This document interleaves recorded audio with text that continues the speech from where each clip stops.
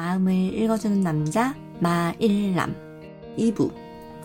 윤석열 리스크와 외교 참사를 말하는 기자님의 속마음, 그리고 대통령은 처음이라 고전 중인 우리의 윤 대통령의 속마음까지 마음을 읽어주는 남자 홍상민 박사님께서 속 시원히 읽어드리는 시간. 채널 고정, 구독, 좋아요 필수.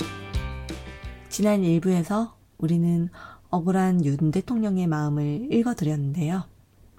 평생을 범죄자 잡아넣는 검사로 거칠게 살아왔기에 검사답게 터프한 언어를 조금 사용했을 뿐인데 대통령답지 못하네, 막말하네 라며 욕먹고 있는 억울한 상황. 자신의 생각을 국민들께 제대로 전달하고자 국민들 눈높이로 구사했던 소박하고 서민적인 언어를 두고 대통령답지 못하다며 욕했던 상황과 무슨 차이가 있나요? 공권력으로 강한 권력이 되는 것은 아닙니다.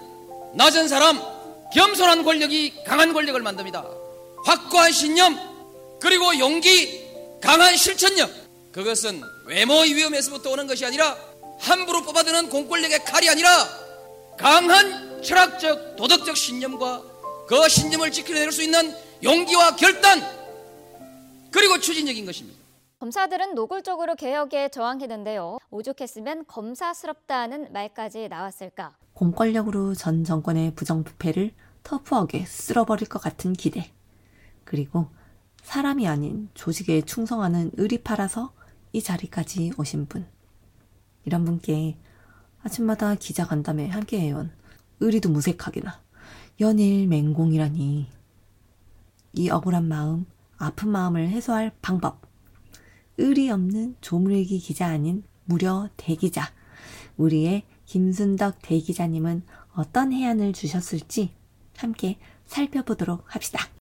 국내 문제로 죽을 썼으면 이번 뉴욕 방문에서 유능한 인류 참모들이 바이든과 한미 정상회담 자리를 마련하고 윤 대통령이 보란듯 한국산 전기차 차별 대우 문제 해결해 냈다면 지지율도 있었을 것이다. 워낙 기시다 수상이 시간이 없었기 때문에 자신들은 이 시간, 이 장소로 온다면 만나주겠다. 문제는 그게 바로 UN 일본 대표부 사무실이었던 것입니다.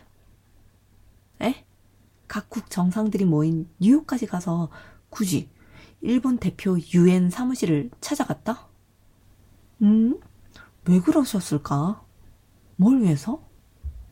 일본 UN 대표부가 있는 사무실에 들어가가지고 우리 대통령이 일본 총리하고 악수하는 사진 찍을 이유가 지금 뭐가 우리가 아쉬워가지고 지금 사진 찍어요?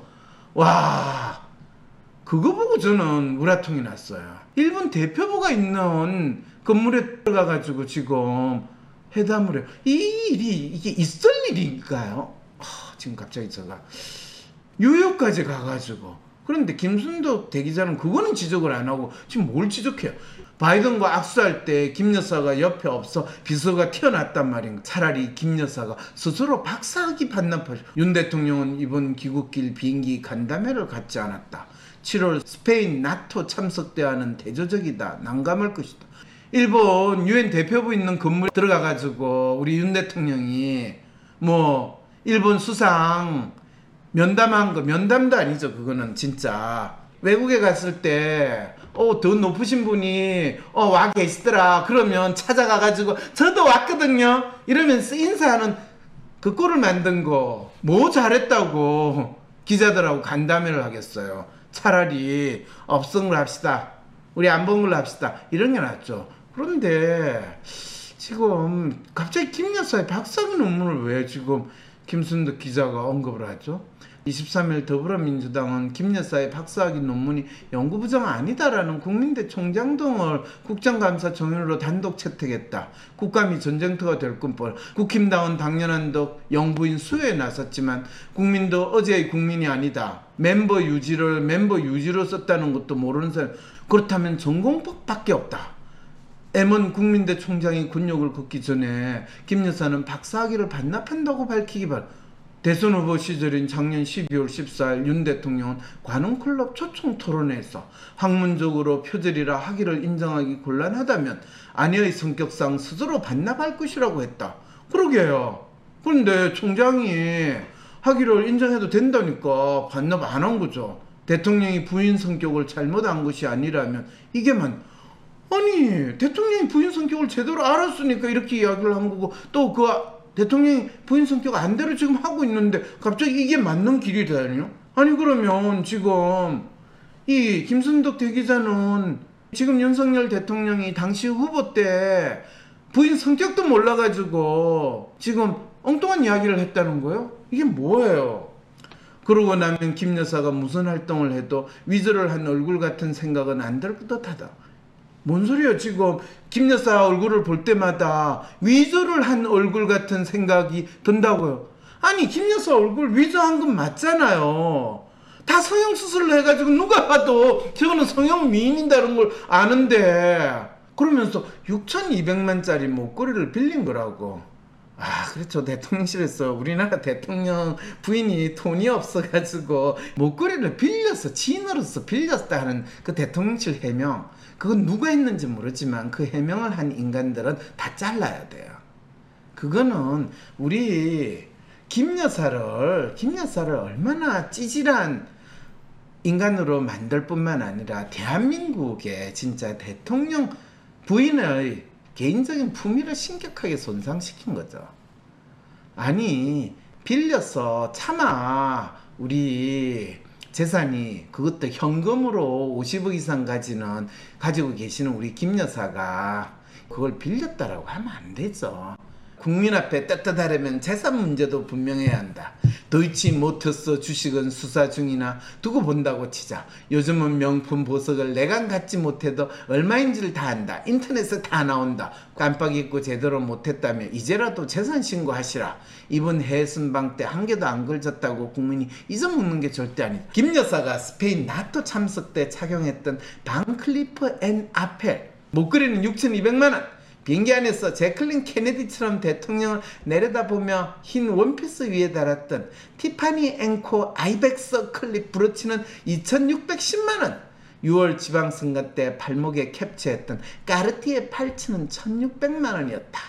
500만원 이상은 재산 신고 대상이다. 문재인 전 대통령 부인 김정숙 여사의 보석도 재산 신고 안 했다고 비교하지 말기 바란다. 김 여사 것은 명품인지 알 수 없어. 가발매기 힘들지만 근희 여사 것은 다르다. 네, 이거는 우리가 김순덕 대기자의 김근희 여사에 대한 인정, 멤버십 유지하시는 분은 결코 가품은 쓰지 않고 짝퉁은 안 쓰고 멤버십 유지 그대로 표현하듯이 진품을 쓸 거고, 김정숙 여사는 그거 국적을 알 수 없는 옷을 입는 거를 절개하시는 거고, 그러니까 그분은 뭐 가품을 쓰니까 상관없다. 얼마나 놀라운 인간에 대한 인식을 보여주시는 건가요? 너무 재밌네요. 재산이 70억 원이나 되는 김 여사가 이런 명품을 지인에게 빌렸다니 김 여사 발리견 토리가 배를 잡고 웃을 판이다. 김정숙 여사는 옛날에 우리 문재인 대통령 후보 시절에 다 변호사를 이렇게 여유자적하게 있던 그 앉아있던 소파, 그거 저도 가지고 싶어하는 1,000만 원 넘는 소파거든요. 그거를 우리 김정숙 여사는 뭐라고 변명했는지 알아요? 그 이사가는 사람 게라지 쇼핑하는데 가가지고 그거 몇십만 원에 샀는데 중고예요, 중고. 이렇게 변명했다는 거. 야, 아니 그래도 문재인 대통령이 대한민국에서 뭐 아무리 인권 변호사, 노동 변호사라고 하지만은 변호사 생활을 무려 20년 이상 하신 분인데, 시간을 보내는, 그것도 선거 포스트에 나오는 그 사진 찍는데 본인이 즐겨 앉는 의자, 그게 1,000만 원이면 어떡고, 억이라도, 아니 그 정도 재산 가진 사람, 그 정도 사회적으로 성공한 사람이 그 정도 못 누리면, 아니 서민 대통령이라고 꼭 노량진 가가지고 컵밥 덮밥 먹는 이 쇼를 하고 남대문 시장 가가지고 오뎅 먹고 떡볶이 먹는 쇼를 해야지 서민 대통령이고 우리 대통령을 믿는 그 정도 수준의 국민으로 봤다는 건가요? 국민을 무시해도 너무 무시하는 김승덕 기자님, 너무 무시하는 칼럼 쓰신 거 아니에요? 그러게요. 검찰총장을 대통령으로 밀어주면 적폐청산이라는 명목으로 민주당 패거리든 전직 대통령이든 싸그리 다 잡아넣겠지? 라는 기대로 검찰총장을 대통령으로 뽑아놓은 우리 국민을 무시하시는 거예요, 지금? 그러면서 김건희 리스크 단호히 정리하시라. 앞으로는 김 여사도 대통령을 바보 취급하는 일은 삼갔으면 인간이 어떻게 사는지에 대한 인식이 조금도 없네. 그리고 또 뭐라 그래? 어떻게 해야 할지 모르겠어. 점이라도 볼까?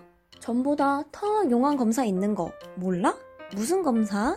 WPI 검사. 내 삶의 해답을 원할 때 비과학적인 점이나 서주가 아니라 과학적인 검사 WPI에서 제대로 된 맞춤 해답을 찾아보세요. 검사는 황상민의 심리연구소 사이트에서 하실 수 있습니다. 사람들을 잘 알면 좀 더 잘 지내지 않을까? 사람의 성격을 알 수 있는 검사 WPI. 내 성격도 알아보고 친구들의 성격도 알아보며 사람들과 더 잘 지낼 수 있는 비법을 WPI 검사에서 찾아보세요. 알아가는 재미가 쏠쏠하답니다. 검사는 황상민의 심리연구소 사이트에서 하실 수 있습니다. 삶의 문제와 마음의 아픔을 해결하고 싶다면 진짜 문제를 찾는 방송 황심소. 무엇이 문제인지 모른다면 어떤 답도 정답이 될 수 없습니다. 진짜 문제를 찾는 방송 황상민의 심리상담소. 그리고 또 뭐라 그래? 윤 대통령도 바보가 아니라면, 그리고 국민을 진정 존중한다면 국민이 뽑은 국회의원들을 XX라고 비하한 것을 사과해야 한다. 정치를 처음 하는 대통령이면 최고의 인력으로 국가를 운영해도 두려울 판이다.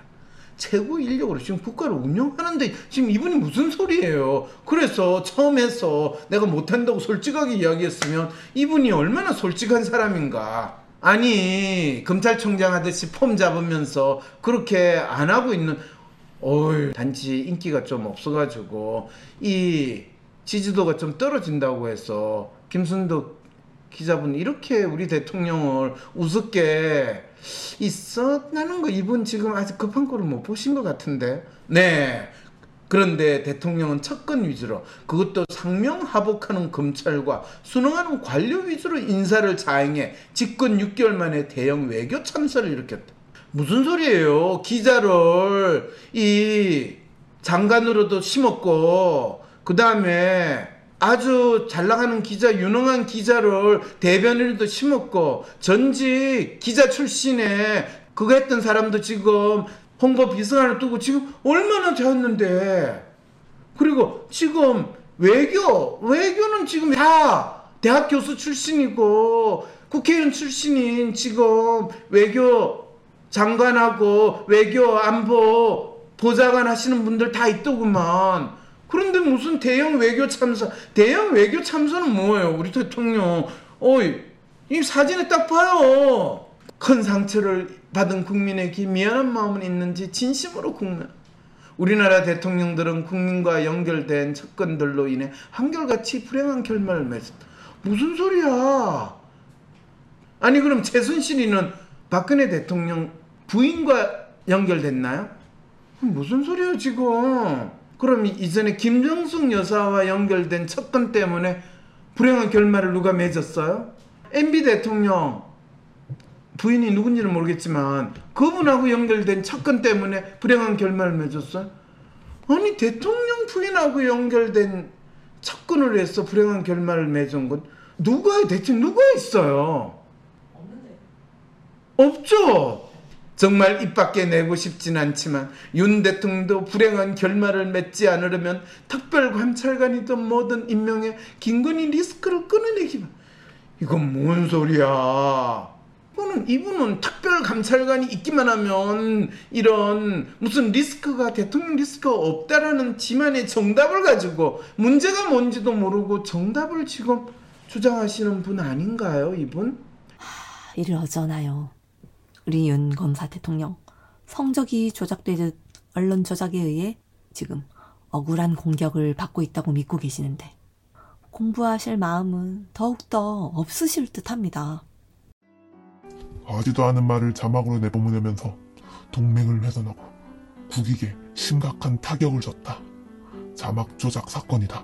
자막을 조작해서 국민들에게 바이든처럼 들리도록 선동을 한 게 이 사태의 본질 아닌가? 진상부터 규명해야 한다. 자, 보셨죠? 검사로서의 실체적 진실을 밝혀야 한다는 마음을 분명히 드러내실 뿐 결코 당신의 행동을 반성하거나 살펴보실 수는 없답니다.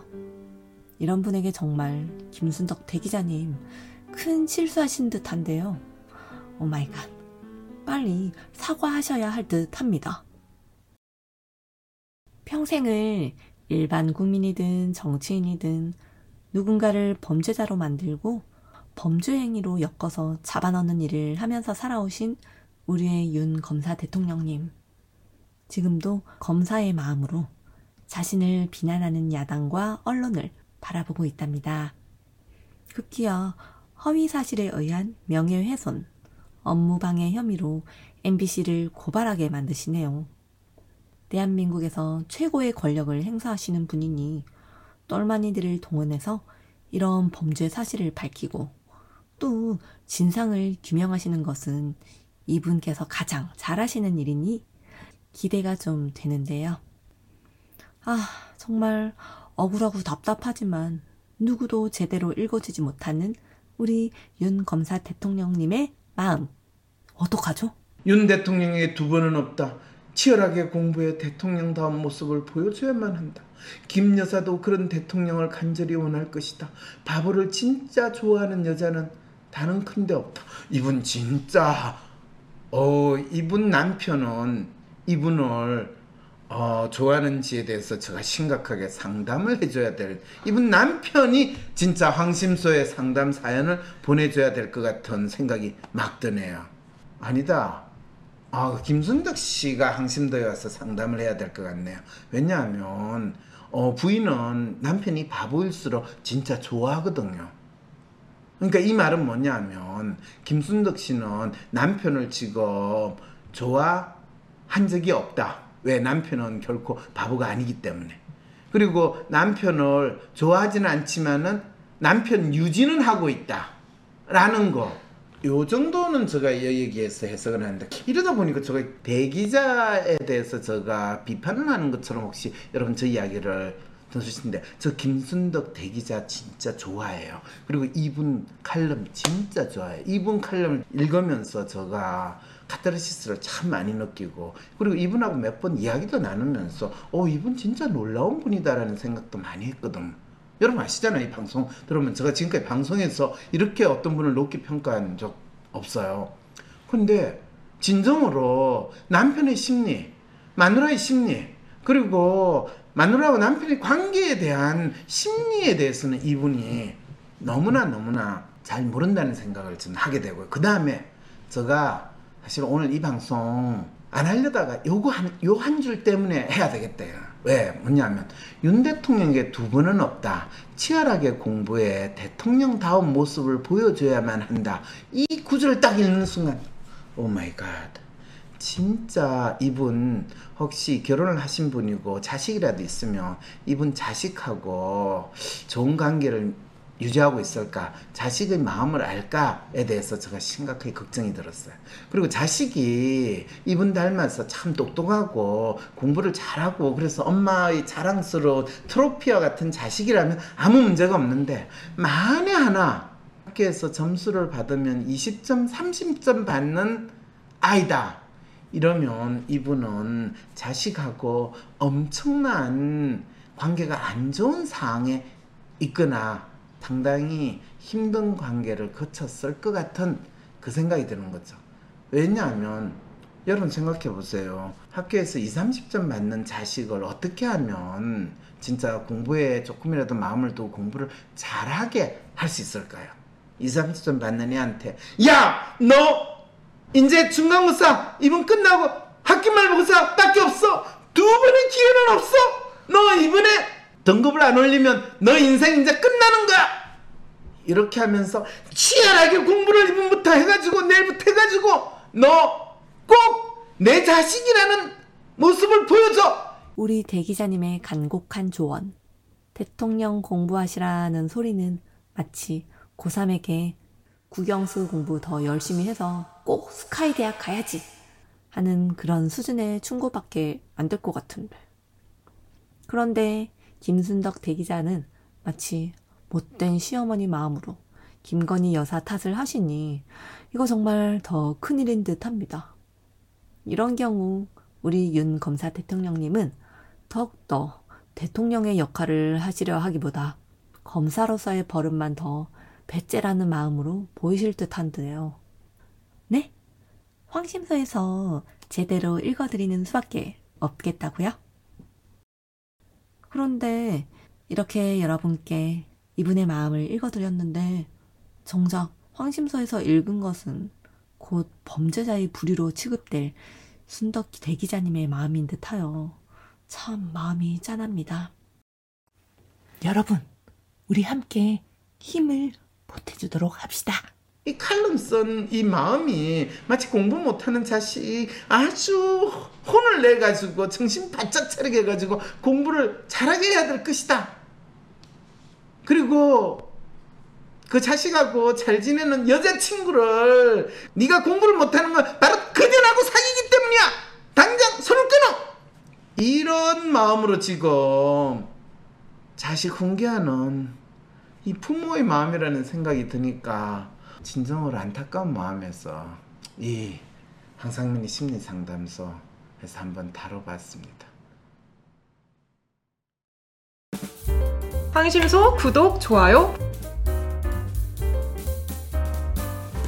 내가 원하는 대로 이루어지지 않아 답답하고 괴로울 때 어떻게 할 수 있을까요? 우후죽순 상담센터와 정신과가 생겨났지만 막상 어떤 서비스를 받아야 할지, 내 문제를 믿고 맡길 전문가는 누구인지 혼란스럽기만 하다고요? 위로나 공감을 넘어 개인의 마음을 정확히 읽어주고 삶을 변화시킬 전략도 같이 찾아주는 전문가, 전문 서비스에 대해 알 필요가 있지 않을까요? 이런 상황이라면 차라리 내가 직접 나의 마음을 알아보면서 나의 삶의 문제나 마음의 아픔을 해결할 수 있는 길을 찾고 싶진 않을까요? 나의 문제도 파악하여 해결하고 또 다른 사람의 삶도 변화시키는 데 도움을 줄 수 있다면 현재 나의 삶을 변화시킬 수 있는 새로운 계기가 될 수 있지 않을까요? 여러분의 이런 상상과 기대, WPI 초급 워크숍을 통해 구체화하실 수 있습니다. 삶의 변화는 특정 유형에 끼워 맞추는 것이 아닌 있는 그대로의 내 특성, 내 마음을 읽을 수 있을 때 시작됩니다. 한 사람의 성격과 마음을 정확히 찍어 나타내어 마음의 MRI로 비유되는 WPI 검사는 한국인의 마음에 대한 연구를 통해 개발해낸 성격 및 라이프 스타일 진단 방법입니다. 셜록 황이란 닉네임으로 유명한 대한민국 대표 심리학자, 한국인의 심리를 연구한 황상민 박사님의 직강으로 WPI 검사 결과를 해석하는 방법을 통해 자신의 마음을 알고 문제를 스스로 해결하는 능력뿐 아니라 주변 사람들의 마음을 읽어주는 WPI 상담가로 발전할 수 있는 시간. 당신이 상상하는 완전히 새로운 세상. 이제 WPI 초급과정 워크숍에 참여함으로써 여러분의 삶을 바꿀 수 있는 새로운 기회를 찾을 수 있습니다. 온라인 교육 시대에 새롭게 바뀌어진 WPI 초급과정. 온라인 원격 교육으로 누구나 쉽게 참여할 수 있습니다. 신청하세요. WPI 초급과정 워크숍. 강의 구성은 이렇습니다. 오전에 WPI 상담 코칭 과정 소개, 인간의 성격과 WPI 성격 구조에 대한 이해.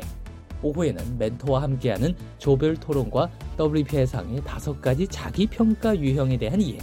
그리고 황 박사님께서 직접 참가자들의 프로파일을 해석해 주시고 내 사연에 대한 1:1 원포인트 레슨까지 받으실 수 있습니다.